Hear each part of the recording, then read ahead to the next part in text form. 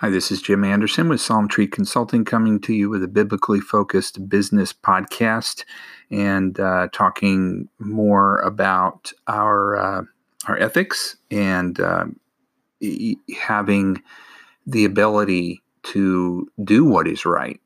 If we know what's right, can we do it? And there's some more passages here that might shed some light on this.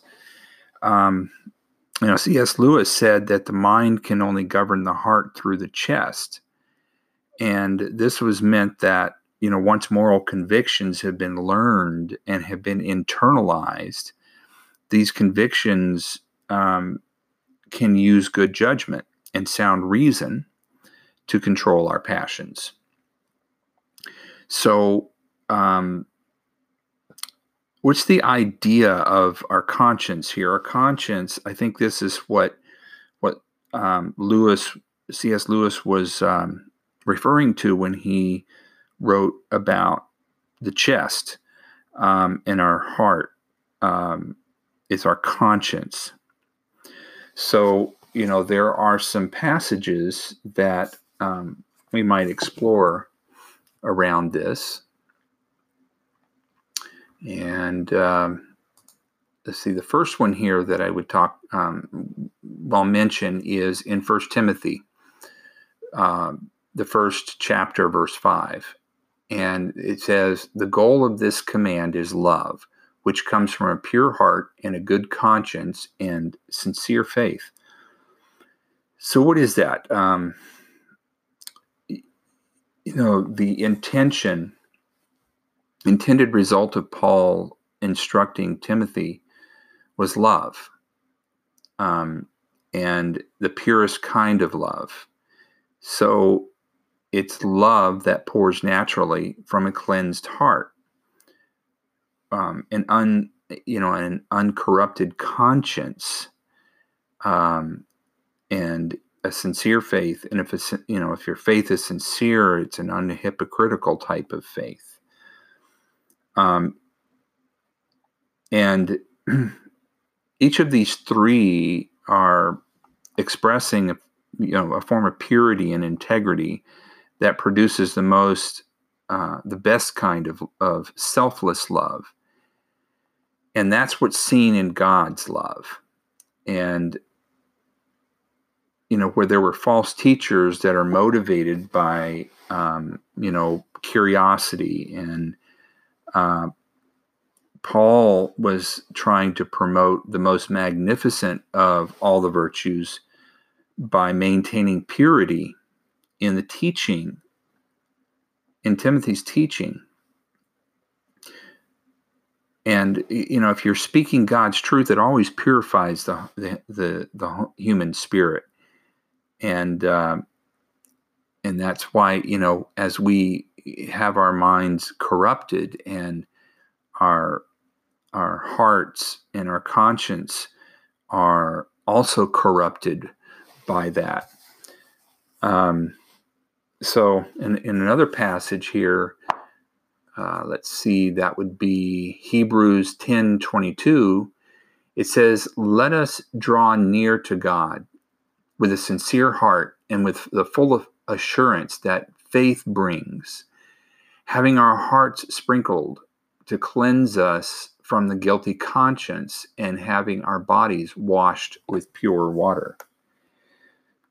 So, what are we saying here? Well, in the context of this, which I think really starts in verse 19, what's being said here is that it begins with God's word. That we should have confidence in God's word, and to come into the very presence of God's word. God's presence is in the holy place and behind the curtain, since that was the barrier that man had. That barrier is no longer there with Christ. and it symbolized Christ's body. So the writer may have had in mind here that the temple curtain at the time of Christ's death, and at any rate, his death gave believers the needed access that they need, to get to God. That's why the curtain was torn when Christ died. And so we have this call to draw near to God, since we have this great priest over the house of God now, and with all that entails in the light of what he's talking about here. So approaching believers with their approach to God should be in full assurance of faith, as it says in the scripture, that there ought to be no wavering in regard to the realities. A new covenant worshiper should approach God in the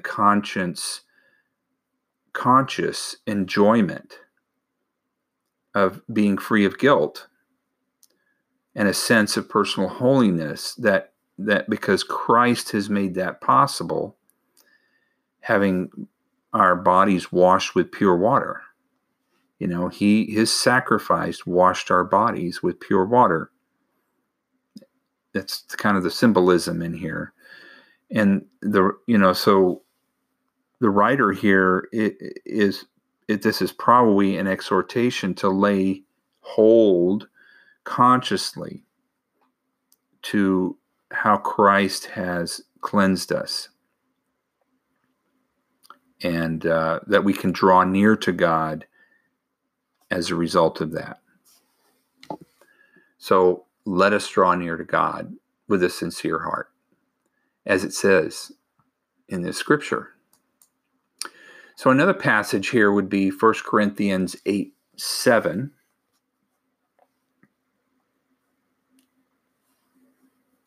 And let's see, that says, but not everyone possesses this knowledge. For some are still so accustomed to idols that when they eat sacrificial food, they think of it as having been sacrificed to a god. And since their conscience is weak, it's defiled. So in 1 Corinthians 8:7 here, what is that saying? If all the Corinthian Christians could have agreed that an idol was nothing and that there was only one God, then they might have eaten the idol meat with impunity. However, that wasn't the case, because they didn't have the knowledge. The conscience of Christians was not strengthened on this truth. That we're still ignorant that at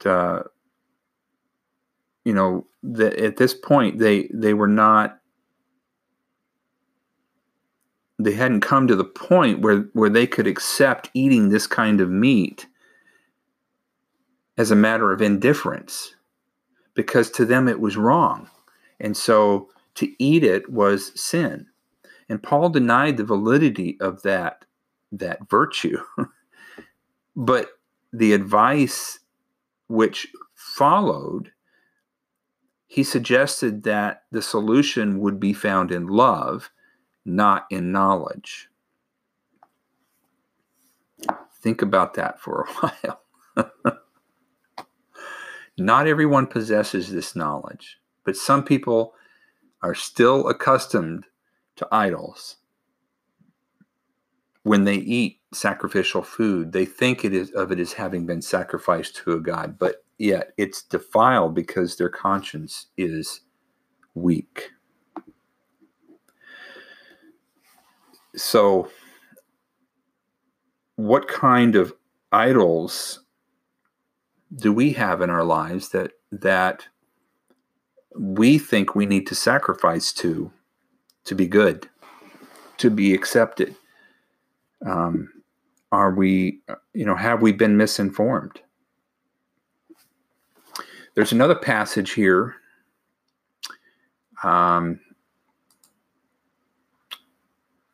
that we'll talk about, which is 1 Timothy 4, verses 1 and 2. It says that the Spirit clearly says that in later times, some will abandon their faith and follow deceiving spirits and things taught by demons. Such teachings come through hypocritical liars whose consciences have been seared with a hot iron. Well, this is an interesting passage, because you can almost see how this is found in today's world. We have people with their consciences have been mistrained, because we're not teaching these things to our children. The virtue of right and wrong. We're not teaching them God's laws, and they're being taught deceptive ideas, and they're holding to those moralities. And you can probably think of a number of things that are becoming really hot political issues, where people are saying right is wrong and wrong is right. And this is I think kind of the thing that we might get out of this. But in this passage,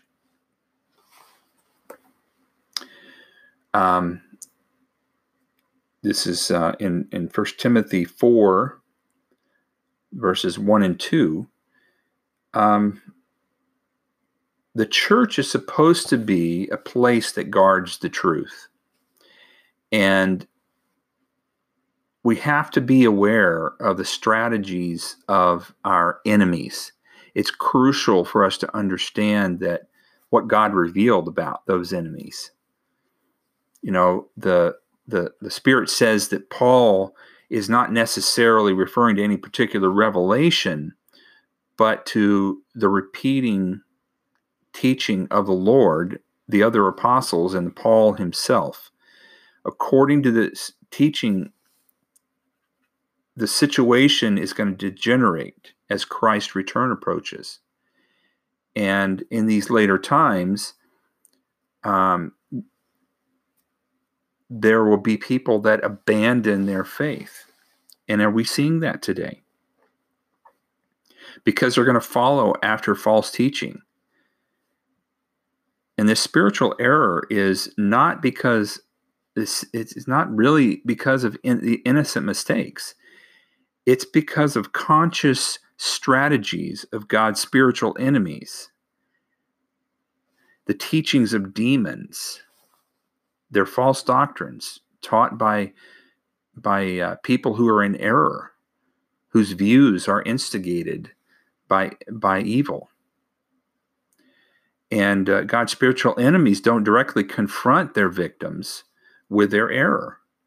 Instead, they work through liars. It's Satan's standard operating procedure. He selects representatives and renders their consciences beyond feeling. They're seared, as with a hot iron, as it says. And in this condition, they're ready to do what Satan tells them to do, because they can't see that it's wrong. So that was a lot this time, but I think that it makes the point that we need to think about in terms of the way that we make our ethical choices and decisions, recognizing what it is that we're up against and recognizing the situation in the world today. And with that, we'll talk to you next time. God bless.